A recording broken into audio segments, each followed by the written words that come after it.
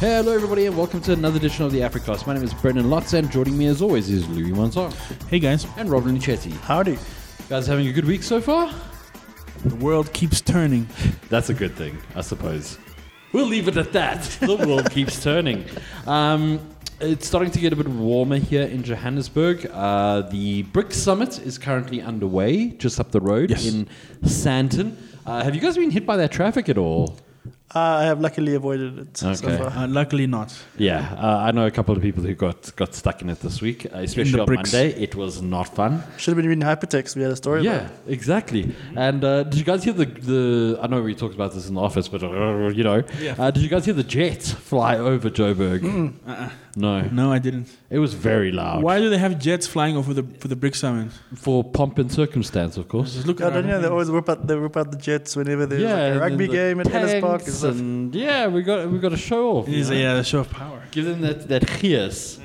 Right, let's get into the news of the week. Louis, you got some news about AI and Universal Music Group, which is very concerning. Yeah, it's a bit out there. Like I know for myself, if I'm on YouTube and I listen to a lot of music on YouTube while I'm working. Every now and then there'll be like an AI song come up, a cover. Vegeta covers Viva la Vida from Coldplay. It happens. But while those things are kind of, memes and tongue-in-cheek, there is a possibility that actual music made by AI is going to be a thing in the future. There was a song from Drake and The Weeknd that became very popular on social media and on online, only for people to realize it's not real. It was made using an AI program sampling songs from both of the artists. And while that kind of started and it was quickly like downplayed, and people, the Universal whose licenses both with The Weeknd and Drake kind of just killed that song. And it looks like out of the blue, Universal's actually changing its mind about AI music. Probably because there's money to be made. Indeed. I was just about to say that exact thing. So YouTube, obviously owned by Google, and Google is very big in the AI space now. They're doing a bunch of stuff with Bard and all that stuff. YouTube is launching an AI music incubator, right? So basically, what they say in the blog post where they kind of announced this whole thing is that they're just looking into it, guys. We're just looking into it, guys. We're just doing some research. We're just kind of taking a quick foray into the YouTube Before we officially announce it and launch it. Right? And they have signed Universal Music Group as kind of their provider of musical talent for this incubator, right? And if I can just run some of the names that have kind of signed on to be part of the incubator. We have rapper Yo Gotti, famed rapper. We have Bjorn Ulvaeus from ABBA, so one of the B's in ABBA.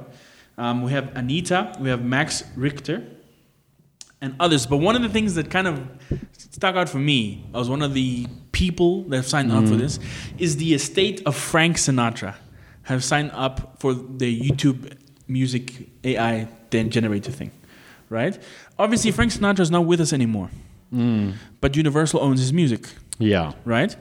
So what I'm thinking is going to happen when it's part of the YouTube incubator is that YouTube is going to make new Frank Sinatra songs. Yes, some posthumously release them. Stuff. A new AI Frank Sinatra album.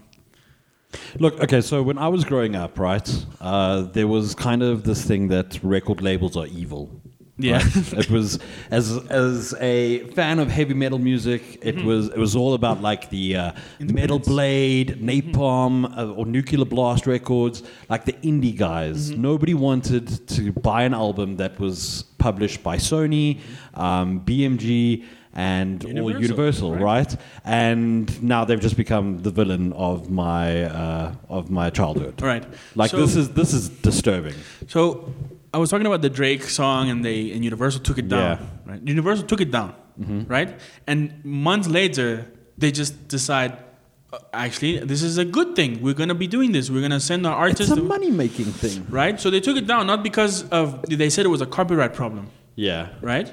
But now, recently, we've heard that AI-made art can't be copyrighted because not made by human hands, right? That goes towards digital art. Maybe later on it'll extend towards music, but we'll see what happens then. So I mean, okay, so that's where it gets complicated, right? Because music is complex because you can own the rights. So if we look at like Taylor Swift, so she owns the rights to perform her music. She doesn't own the recordings of that music as they originally existed in like 1989 and all her previous albums. That's why she's now releasing Taylor's version of all of her albums. Yeah. So this just feels like it's going to muddy the water of music ownership and artists owning their music even more. So why are we letting AI do all the cool stuff while humans are stuck doing taxes? Can't we develop AI that does our taxes and does all the boring stuff so that us humans can do the cool stuff like art?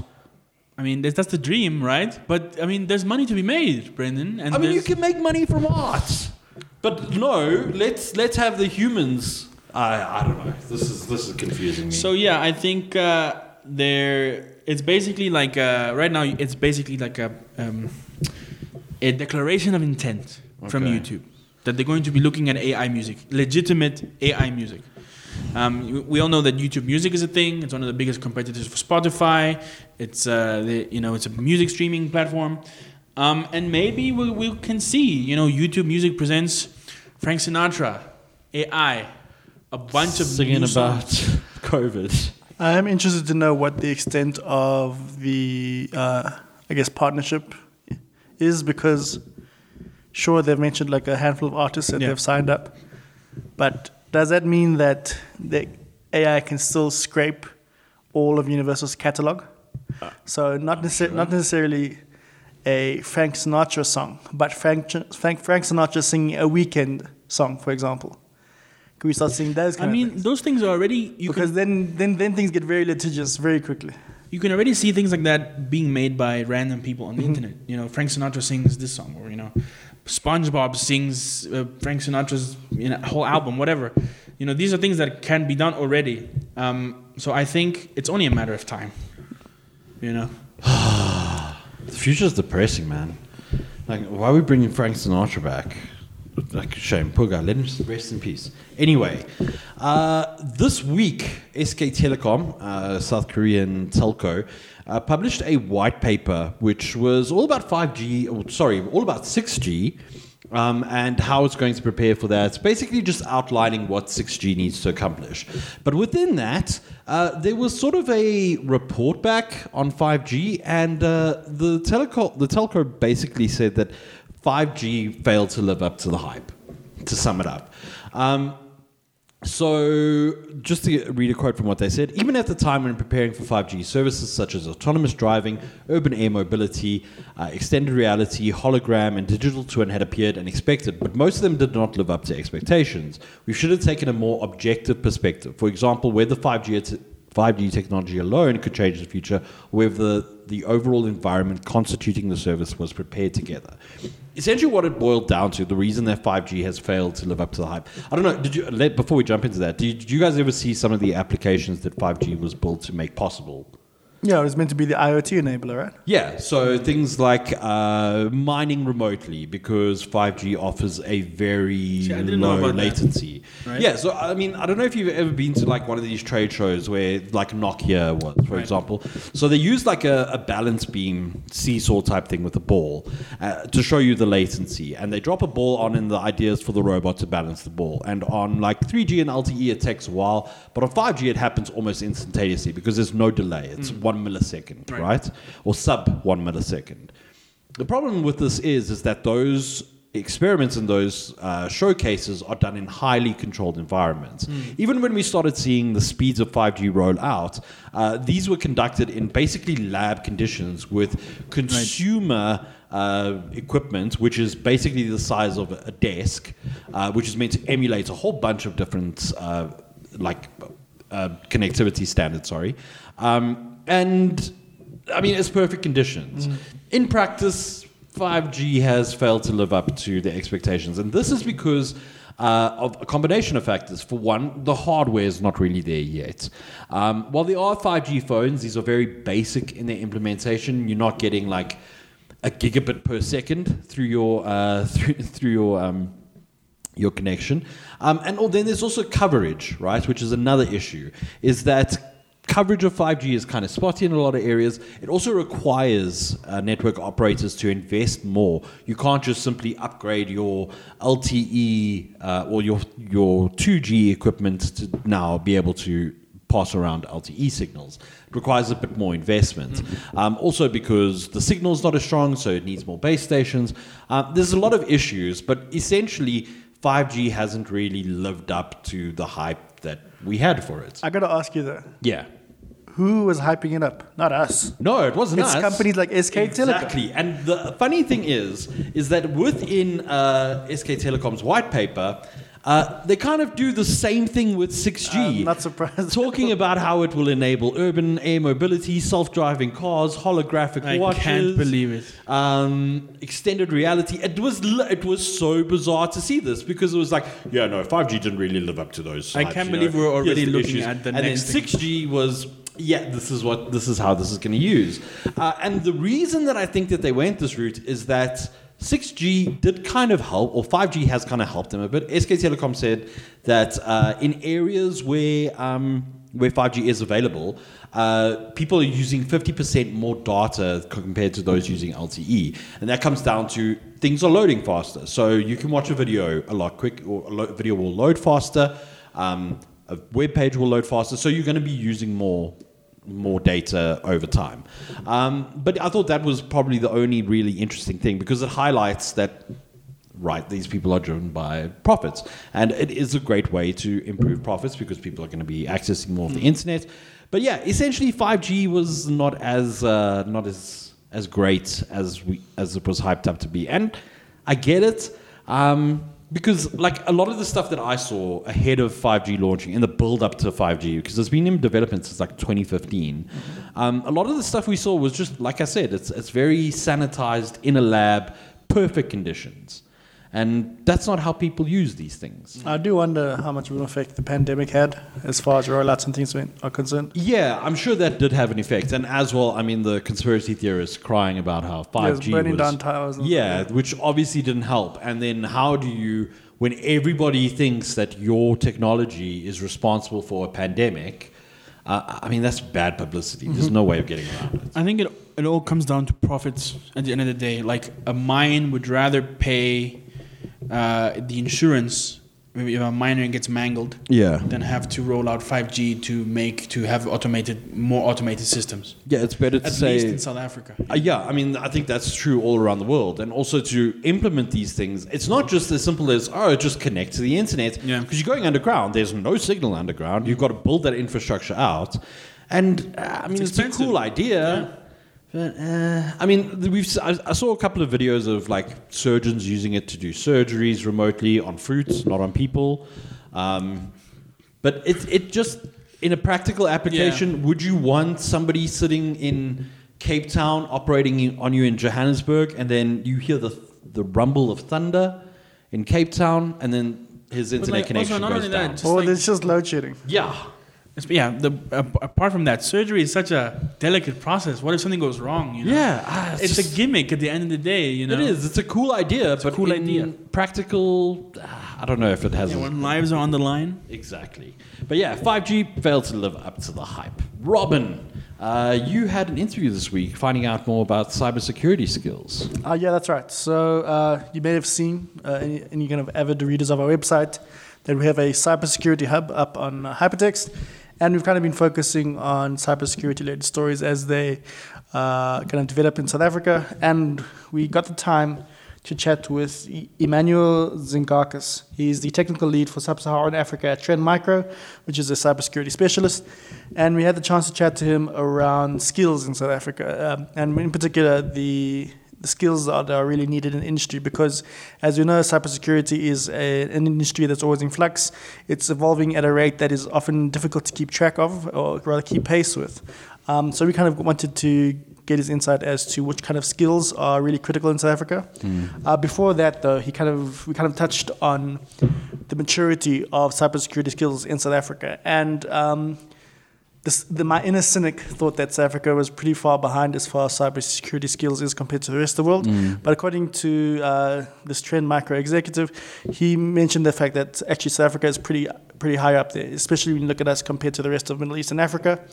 The problem, however, is that there is a brain drain. So a lot of our skills are leaving the country, whether that be as a result of kind of poor processes being in place at companies in order to retain talent, as well as the pure money factor. Being paid in dollars and euros is far more advantageous than being paid in rands. Yeah. A lot of our talent seems to be leaving. He did mention that steps are being taken, but he probably foresees that kind of continuing for quite a long time. That's probably one area that South Africans need to think about. Sorry to interrupt, but did he mention if people are leaving the country or if they're just taking their skills outside of the country and working remotely? Some are actually leaving, so I guess it's a combination of both. So Netherlands apparently seems to be snapping up a lot of cybersecurity skill. Well, that's interesting. According to Mr. Tsingakas. So it looks like although we do have a pretty solid talent pool, unfortunately, retention is a big issue that South Africa has to worry about. I think that probably goes for a number of different industries as well. Yeah.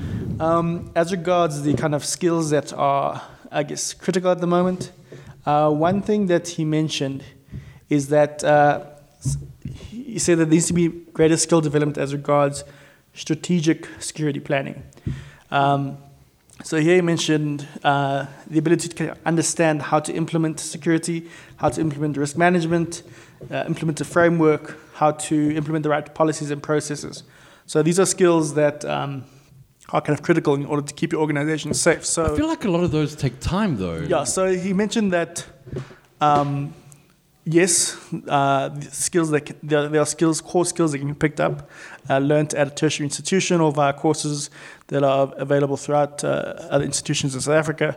But he said there is that kind of fine mix of skill and experience. A lot of the time it does kind of take, I don't want to say luck, but there is an element of that an employer is willing to take a chance on you, because one of the skills, or rather one of the traits he said that is often missing is just hard work. And it wasn't said in a way to sound arrogant or to kind of degrade the talent that's coming into the industry. It's more to say that skills alone aren't going to make you a top cybersecurity expert. Yeah. You kind of have to go above and beyond that if you really want to ensure that you kind of safeguard your organization. And I guess that's kind of skill, that's more of a soft skill. Yeah, because that requires you going out, learning more, doing more, like putting things in place. Like before there's a problem, being proactive about it. Sure, yeah. It's surprising that the most in-demand skills aren't like engineering or coding or, it's like actually, it's like you said, soft skills, right? Knowing how to organize your team and implement a plan properly, It's like more leadership than actually knowing how to solve or to solve a hack or something like that. Well, yeah, I think it kind of makes sense, because a lot of your workforce now is working remotely or working in a hybrid environment. That does require a level of leadership and organization to ensure that you have the right processes in place. It's not simply just kind of plug and play anymore. You have to make sure that your environment is almost agile and flexible enough to kind of handle any kind of myriad of changes that happen. And also, you've got to be able to, you're going to be reacting and working during times where there's huge stress, high stress levels, high risk. So, I think you have to be able to be a good leader in that instance. Be able to rally people and get them to do what they need to do without freaking out about it or pointing fingers at who's to blame. Yeah, that's a very good point. Yeah, I think a lot of the time security is thought of as like an add-on that the kind of IT person at the office has to kind of take care of.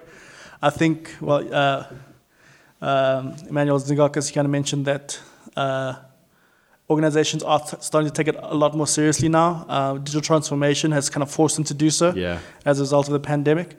So, I think this is definitely one of those industries that is going to get a lot of attention moving forward, not just from threat actors, but also those in the industry as well. Yeah, awesome. Read the full interview over on Hypertext, as well as all the other stories that we've covered today. This week, aside from the very important BRICS Summit, it's also the very important Gamescom conference that's happening it's in Germany, right? Yes. Still in Germany. Cologne, yes. Cologne. And last night, Jeff Keighley kicked things off. I say last night, I was recording this on Wednesday, so on Tuesday night, Jeff Keighley kicked it off. Is he like the guy now? He is the guy. He's been the guy for a long time. Summer Games Jeff. Yeah, the Keighley Awards, the Jeff Awards. But yeah, Louis, do you want to kick us off because you wrote the story about this? Sure. I think the biggest game of the year was right on top of kind of interesting things. Baldur's Gate 3. Well, maybe for me, but for everyone else, it will be Starfield. Bethesda released. Well.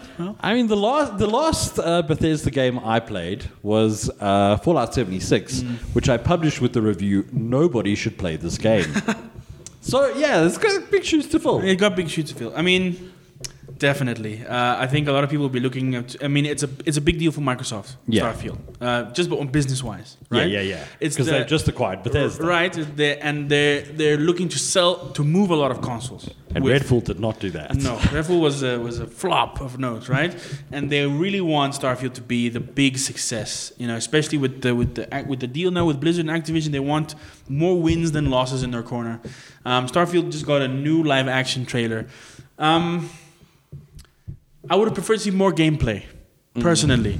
Indeed. Especially this close to release. Then just a live action trailer showing what exactly? I mean, if you look at it, it's a guy and he's flying his ship, and I mean, for me it was like, okay, it's more of what we already knew. Show us the gameplay as well. I want to see something interesting in the game, something that you haven't shown before, something crazy. There's surely something crazy and cool on one of these thousands of planets that you have, Bethesda, unless they're empty, But hopefully, I don't know. Like I think Bungie are probably the only ones that do really good live action trailers. And they days. don't do it anymore, though. They did it for the release of Destiny 1, and I think like a few for Destiny 2, but for most of it, it's just CGI and then gameplay. Yeah, I would have liked to see something interesting, something new.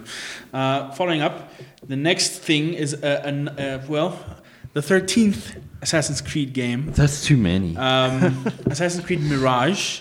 I mean, it's going to be the 14th one is also in production, which is Assassin's Creed. I think it's called Red. I think, or the code name. Yeah, a code name Red. The one in Japan. I mean, the one that everybody's been asking for. Right. But at this point, I don't mean, does anybody care if we go to Japan for the next Assassin's Creed? Because I mean, I used to be a big fan of the games, but now I'm just tired, man. As a weeb, me and my fellow weebs, we care. Yeah. All right, okay. But I mean, for Assassin's Creed Mirage, if we're gonna go back, I mean, we're going back to a desert location. We already had Egypt. Now we're having the Middle East, Baghdad. Is it not different enough? I don't know. Like this one. Okay, so I'm mildly anticipating this one for the reason that it's taking place in one city. And I know you can leave the city and there'll be exploration around the city. Yeah. But I really hope that a lot of the gameplay is focused around Baghdad. Yeah. The reason I say that is because Valhalla was incredibly huge, but because it was so huge, it discouraged me from playing it. Because a lot of the time you're like riding your horse from town to town, and there's nothing in between. A couple of open fields, couple of mobs walking around, but there's not really all that much. You can go exploring, but in the early stages of the game, when you're just starting to explore, when it's the most exciting to explore, you're kind of capped off because areas are higher level than you are. So it definitely wasn't like Odyssey. No, it wasn't like Odyssey at all. Where Odyssey did kind of discourage you from exploring, or not really, but they told you this place is a little bit higher level than you. You can still go and explore and stuff, but like if you found somebody you could run away that was like an enemy an NPC that was higher than you could run away. But Valhalla, I just felt it was like there was no point in exploring. And when you did get to a cool place, there was usually a dude that was higher level than you guarding it, and it's like, okay, well, I'm just going to carry on. The thing with Ubisoft is that they are known for their formulaic games, right? The Far Cry formula. Yeah. You hit a camp, you kill dudes, and you move to the next camp. Move up a radio tower, reveal map. Right? Same old.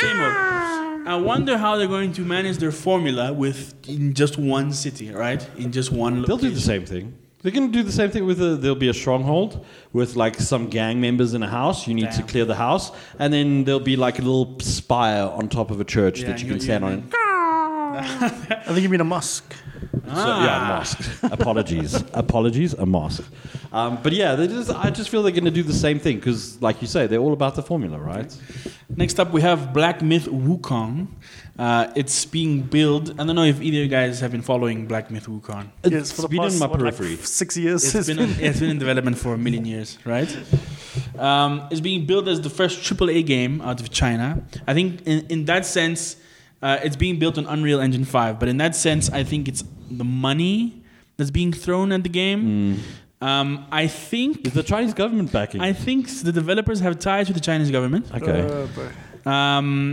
I think so. I think there was some stories about. We stand to be corrected, but I mean, stand to be corrected. if you're getting a lot of money thrown at you in China, there's a very good chance that the government is helping you out. Yeah, it's being published by the developers. You know, so it's their own thing. They're not looking at Bandai Namco or someone else to publish the game. I mean, this is another trailer. There's been a lot of trailers for this game. It's more gameplay. It looks good. It looks really good. Yeah. The look-wise. Looks too good, actually. Yeah. It actually looks too good. Oh, that's worrying. I mean, it's but it's Unreal Engine 5 though. Yes. And that is a very, very good basis. So I can understand why it probably looks too good. So yeah, more crazy visuals, more insane monsters, more just over-the-top combat. I still don't know what the hell this game is about. It's the Monkey King. It's Journey to the West, right? Yes, it is. Or it's supposed to be, right? You play as Song Wukong, and you get to fly around on a cloud like Goku. You also get to transform into different animals. In one of the previous trailers, you transform into a fly or a bee, and in this one, there's a little bit of gameplay as a snake in the grass. Yeah, I think there's going to be a lot of systems and features and weird stuff that you can do and boss fights. It's basically like from what I can see, it's like a boss fight rush vibe. Have you guys ever played a Chinese game? Like a game that's published or ever seen a game that's published in China? Mm-mm. I feel like they're very infamous for their grindy nature and their technicality. It's not easy to grasp these things. So many years ago, I had a friend who was from Taiwan, and he used to play games exclusively that came from China, right? And he tried to explain a game to me one time, and when I tell you that you needed like a full degree to understand what was happening, I'm not even joking. So I wonder if this game is going to suffer from that, because in China, it's pretty easy or it's pretty normal to have a very complex game that's like very deep in terms of its systems and what you can do with it. So I wonder if this is going to work and if that translates to a Western market as well. For me, it smells like feature bloat. You know, you can transform and you can do this, and there's stealth, and there's RPG mechanics, and there's boss fights, and there's only so much you can do. Well, I mean, if they execute it, that's great. Yeah, if they execute, great. Absolutely. Because then, I mean, we're talking about the feature bloat. We'll talk about the game shortly. But Cyberpunk had that same thing leading up to the release. And we know what happened when it got launched. So if they, best of luck to them. I hope best of luck to Game Science on Black Myth. Science? Yes, the game is coming out in winter next year. Okay. So it's still quite a bit. Northern winter. It's our winter. Our winter. Yeah. So it's still quite a bit of winter coming up, of development rather. Do you think it'll be on Game Pass? Well, we'll see. I doubt it. I very much doubt it. I think it's actually coming out on everything. Yeah. But I mean, I don't think it would come out on Game Pass, like full Game Pass. Oh, that would require Microsoft, an American company, working with Game Science, Chinese company. Yeah. Oil and water. We were talking about earlier about Microsoft and Activision. Call of Duty Modern Warfare 3. We got a campaign trailer for the game, and I think I mentioned. You mean a cinematic? I was just gonna say I mentioned this earlier. It can't be gameplay. It's just too clean. They have a crosshair on the screen and they have a UI up, right? Right. That doesn't mean that it's gameplay. No. Nowadays. No. Right. I mean, everything is so formulaic. I mean, if this is the game. It's basically it's like I'm watching a movie. You like led on a rail. You do this. You kill this guy. One of your teammates kills the other guy. Also there's a lot of not playing involved. Yeah. Right. Your teammate kills 2 of the guys, you kill one of them, and your teammate throws the beacon that summons your other guys to come, and your teammate does this. Yeah, that's not gameplay. That's like so scripted. It's Ubisoft gameplay. Yeah. Get him on the left. He's on the flank. In this day and age, when boomer shooters are coming back, and we have Doom Eternal, which is like really fun, skill-based shooting and craziness. I mean, Call of Duty campaign, really? Like, I mean, it's because, going back to the Modern Warfare storyline, right? Yeah. I mean, when I saw them reveal the big bad in the teaser, I was like, oh, okay, that's sort of interesting. Yeah. I thought he died. I mean, I guess it's just it's a vehicle to provide more updates to Warzone. Yeah. And just keep people fueling the money cycle. The money machine, yeah. And the ghost memes. Yeah. Lots of ghost memes, but I don't know, is that even a thing anymore? What I do want to mention about this, though, is that is this not being built on the same engine now? Like, the next couple of Call of Duty games are all built on the same engine. Because this game, I believe, one of the things they said is that you could carry your progress over from previous games to this game. What progress will you be carrying over? So, like if your multiplayer stuff, yeah. Okay. So, essentially, it's what Call of Duty players have been asking for many, many years. I stand to be corrected, but I believe that this game is going to be the first one that allows you to do that. And moving forward, all developers, so whether it's Infinity Ward or Sledgehammer, or whoever else develops the game, they're going to be using the same engine throughout. Right. So there's a bit of continuity throughout that. And I'm curious to see how that plays out, because that could be interesting. I think, again, it'll sell a lot of copies. Yeah, absolutely. It's Call of Duty. People will be super into the multiplayer, and it'll definitely be the best looking Call of Duty game if it looks anything like this trailer. And then now we get to Cyberpunk 2077. Phantom Liberty, the hype train is in full speed, let me tell you. I don't care. I'm going to be that person. I'm going to be that person and say that, like, the state that this game released in, I just want everybody to remember, right? Because I had a conversation with a friend about this recently. They were like, how can you say that? I'm like, do you not remember when the game was pulled from the PlayStation Store for months? Yeah, it was broken. Because it was unplayable. Yeah. Right? Does nobody remember the fact that CD Projekt Red said no review codes out to console players? Because they knew. They took your money. Yeah. They knew you couldn't play this game, and they took your money. I hear what you're saying. No but.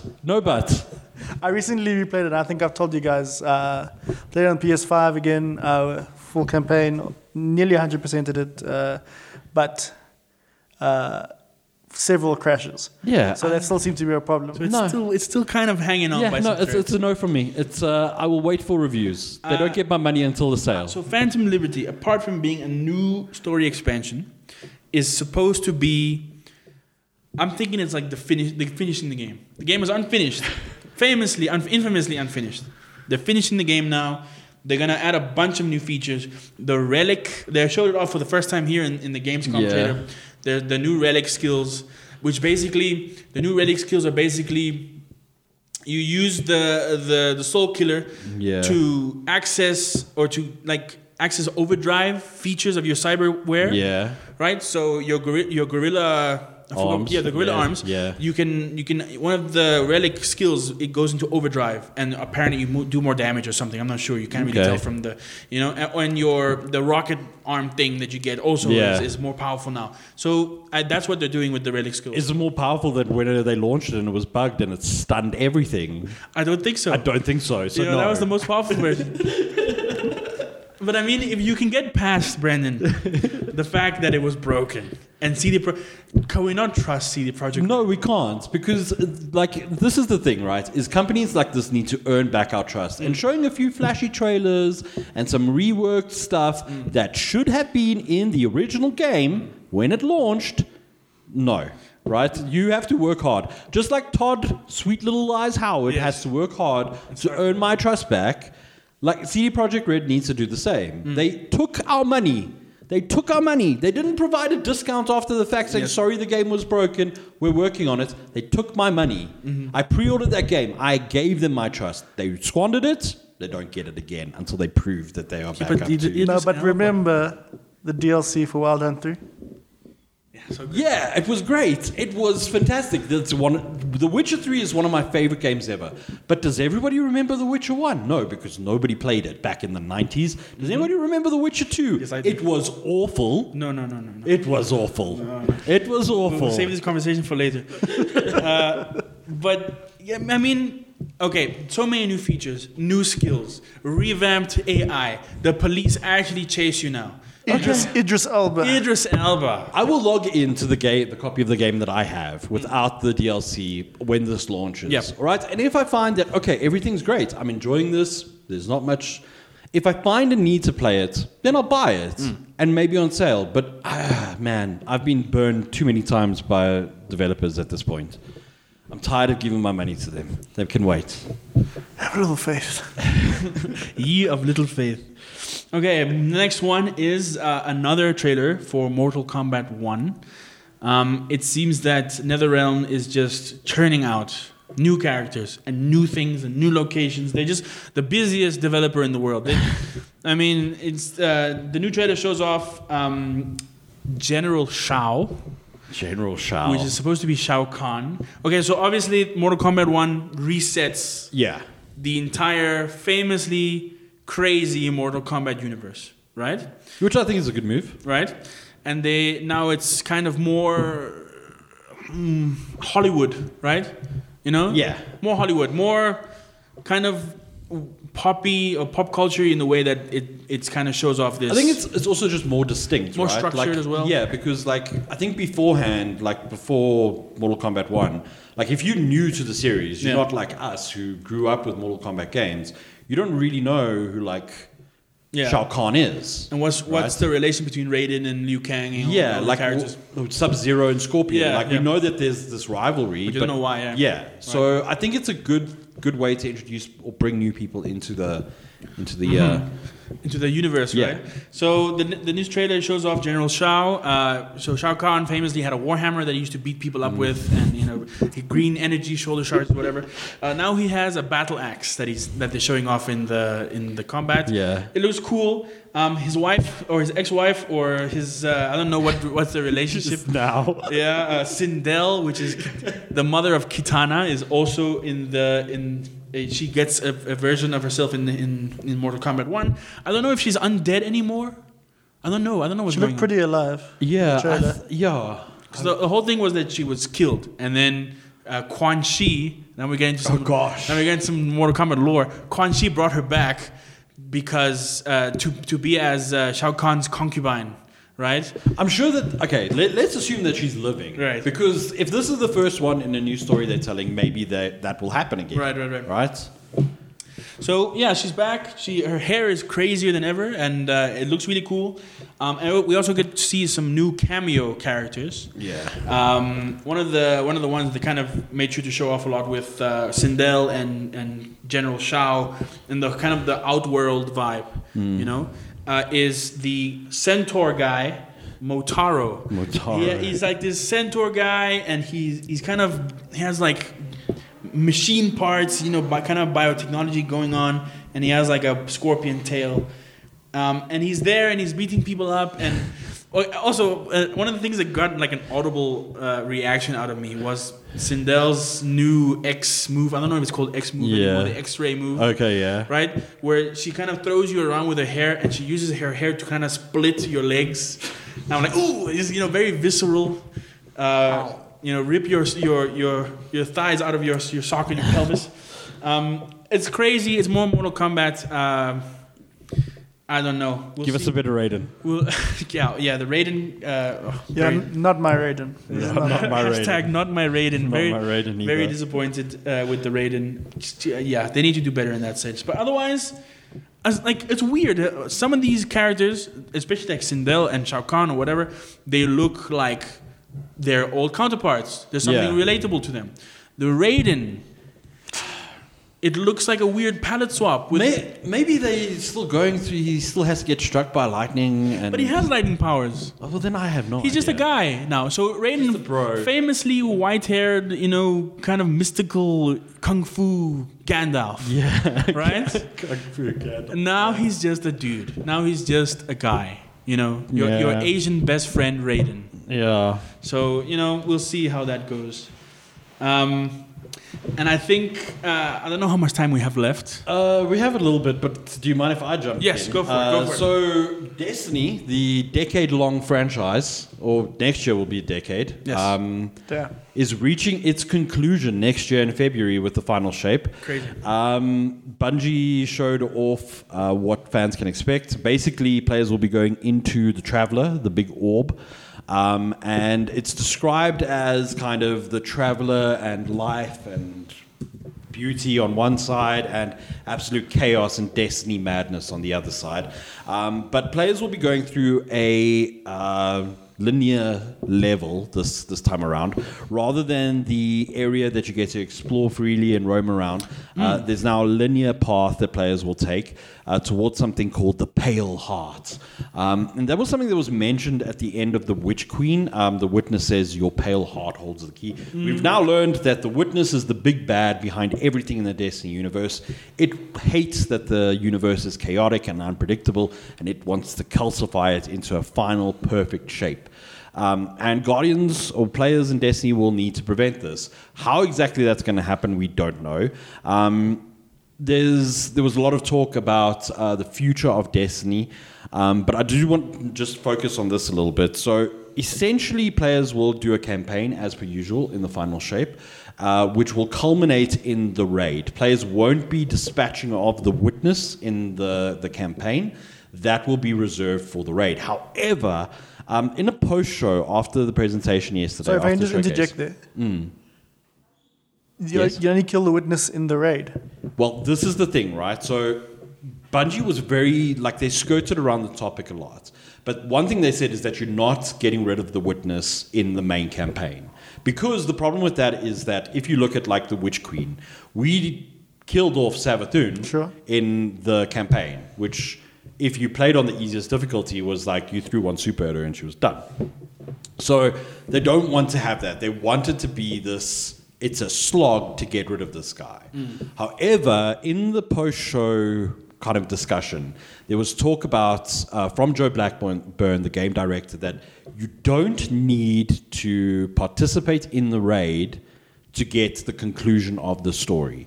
So what I think is we're going to have something that was similar to what happened in Forsaken, where the wish there was the last wish, and once that was completed, it kicked off a series of events, right? That then there was a curse, there was a dungeon, the Dreaming City was explorable, there was a whole bunch of stuff that was made possible once that raid was completed. I'm now going to go into a bit of leaks or potential leaks, we don't know, so hashtag spoilers, but apparently there's been a leak that the whole raid is a fight with the Witness. It's not just you get to one boss, you get to another boss. It's basically 3-phase fight against the Witness. And what I suspect is going to happen is that we'll have a big community event which will play out over the course of a couple of weeks, where players will essentially empty magazines into the Witness in a battle. We kind of trap him and we dispose of him through, because Bungie loves doing community events, and a big one where every player gets to participate in getting rid of this big bad is something I feel that you'll be able to. Here comes the jet, by the way. Anyway, interesting. So yeah, I think that's how they're going to play it, is by turning this last expansion, rather than we're telling a story, is to bring everybody together. Because there was a lot of emphasis on everybody, all Guardians, everybody in the universe working together to get rid of this big bad. So yeah, I don't know how it's going to play out, but it has piqued my interest.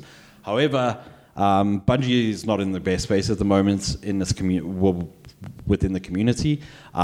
Players feel like they've just become very stingy and very greedy at the same time. So yeah, we'll have to see. Many have said that this is make or break. And this first tease was interesting, but they're going to have to share more with us in order for folks to hand over their money. So you mentioned this is possibly the end of the Destiny 2 story, right? Well, it's the end of the light versus dark story. So over the course of since the first game, we've had the light, which Guardians wield, and then the darkness, which Guardians have just started to wield. And we've now learned that light and darkness are just names for different types of powers. Okay. And the real battle has been between the Witness and the Traveler. Right. And now that story is going to reach its conclusion. And where we go to after here, I don't know. I don't think that there is room to go anywhere. A new expansion. I mean, a new expansion, but who? Expand to what? To what? Because now the whole battle is over. It's like after Thanos, does anybody care about the MCU? I certainly don't. It's the same thing here, is that they're going to have new episodes, which will take the place of seasons, which will play out over 4-month stretches. And I just feel like there might be something there for hardcore fans, but I think for the most part, it's just going to be it's the end of Destiny, and yeah. So you think, Bungie will just move on to Marathon? And I think that they should. I think that Bungie should invest where it can into Marathon, have a small team working on Destiny just to make sure that those who want to play it and want to continue playing that game, the PvP, the PvE the stuff. servers are up and just make sure that stuff's maintained. Kind of start lowering down your update cadence or slowing down your update cadence, and just kind of fading out. Let it go. Destiny. Let it age gracefully and disappear with a little bit more grace than let's plug this and try and get more money out of it. Right. Because there is potential for a Destiny 3. But I don't think that it should be something that's released right after or announced even for the next couple of years. I don't think so either. For me, the problem with the Destiny 3 is you have players that have dedicated a decade worth of money and time into a title. Yeah. And then for you to spin up a sequel and say, start again. Yeah, that would be crazy. That already did not go down well in Destiny 2. Yeah. In Destiny 2, people were pissed. There was a good explanation for it. It was like you were basically killed off and dispatched from your city. But I mean, it was just it felt bad for veteran players. So yeah, that's a good point. Is that if they do Destiny 3, it has to be able to carry on like your progress or your items. And I don't think that will happen. So I do think it's just call it a day. Yeah. Call it a day. Don't be World of Warcraft. Don't be Blizzard. Yeah, don't be like that, man. Yeah, just let it die gracefully and be like, you know what, we made one of the best first-person shooters in the world. You know, done. Just let it go. I think there's something to that. There's something to just ending gracefully. Yeah. So moving back to the rest of the Gamescom stuff. There was a bunch of other trailers and videos. We saw something from Tekken 8, Sonic Superstars, the new Sonic game, Grand Blue Fantasy, a new game called Crimson Desert, new kind of RPG vibes. There's a lot of cool stuff. And there was also one film trailer. Yeah. That was shown during Gamescom. Okay, what film is this? Right. Some sort of video game theme movie, right? No. It is a completely original sci-fi story. Okay. From the genius of Zack Snyder. All right? It's called Rebel Moon Part 1. Oh, gosh. Okay. So he's already calling it Part 1. Okay, so we already know this is going to be a multiple-parter. Multiple-parter. It's a Netflix film. It's coming out in December. And we finally got the first look at... I mean, if this is... The trailer is... an extensive collection of things that are happening. Okay. It looks like 4 different movies. There's parts where there's like imperial dudes in suits of like kind of Dune style. Yeah. House Atreides vibe, and all of a sudden there's like a Japanese village. And it's barbarians and this, and it's this, and I know it's that, and that's the whole trailer. I mean, it has to be seen to be believed. It's a lot of stuff. And I don't know if the trailer covers just the first part, or if it's the second part, or if it's all parts together, but there's a lot of stuff. So Zack Snyder is directing the movie. He worked on the screenplay. It's his original story, right? Okay. He's producing it. And he's doing the cinematography. This is Zack Snyder. This is his magnum opus, baby. Okay, but... He always does this. I don't know if you guys remember a movie called Sucker Punch. Yes. There are 3 different plot lines in that movie. It was so complex and needlessly convoluted, it just took away from all the great visuals of the film. Right. He's done it. He's doing it again. He is doing it again. It's more... Even if you're a fan of his work, yeah, you're going to get it. I promise you. Lots of slow-mos. In the trailer, there's so many slow-mos already. I was like, oh, here we go. More slow-mos than the whole of the Justice League extended cuts. I just want to go down the names of some of these characters.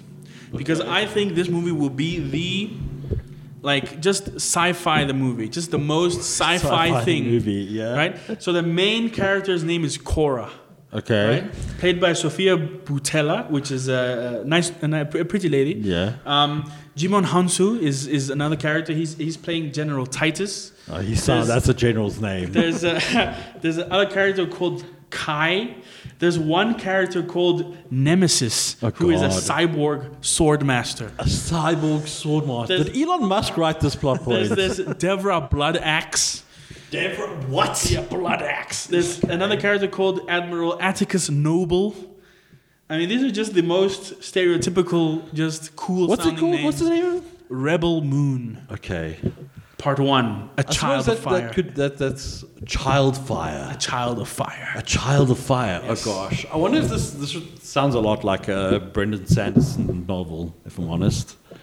Yeah, I don't know. It's I mean, if I'm just gonna read the premise off of Wikipedia, and you guys tell me what you think. It's in a universe controlled by the corrupt government of the Mother World. The moon of Velt is threatened by the forces of the Imperium. The army of the Mother World, controlled by Regent Belisarius. Okay, that's the Imperium, right? Okay. Cora, a former member of the Imperium who seeks redemption for her past in the leadership of the oppressive government, tasks herself to recruit warriors from across the galaxy to make a stand against the Mother World's forces. All right, so it's basically Dune meets Samurai 7. Yes. All right. Meets every other sci-fi film from the last decade. Yep. I mean, there's not lightsabers. There are laser swords. Laser swords. Yeah, I saw them in the trailer, and I was like, you can't do that. Oh, they're called laser swords. I don't know, but you can't call them lightsabers. That's copyrighted. No, yeah. It's a Star Wars thing. They have laser swords in the movie. So I mean, good luck to Zack Snyder and Netflix. I'd know better than to trust Netflix to deliver absolute bangers, especially if they're from the States. I feel like Netflix's best stuff comes from outside of the US. I don't know. Rebel Moon, baby. Rebel Moon. We got a trailer at Gamescom.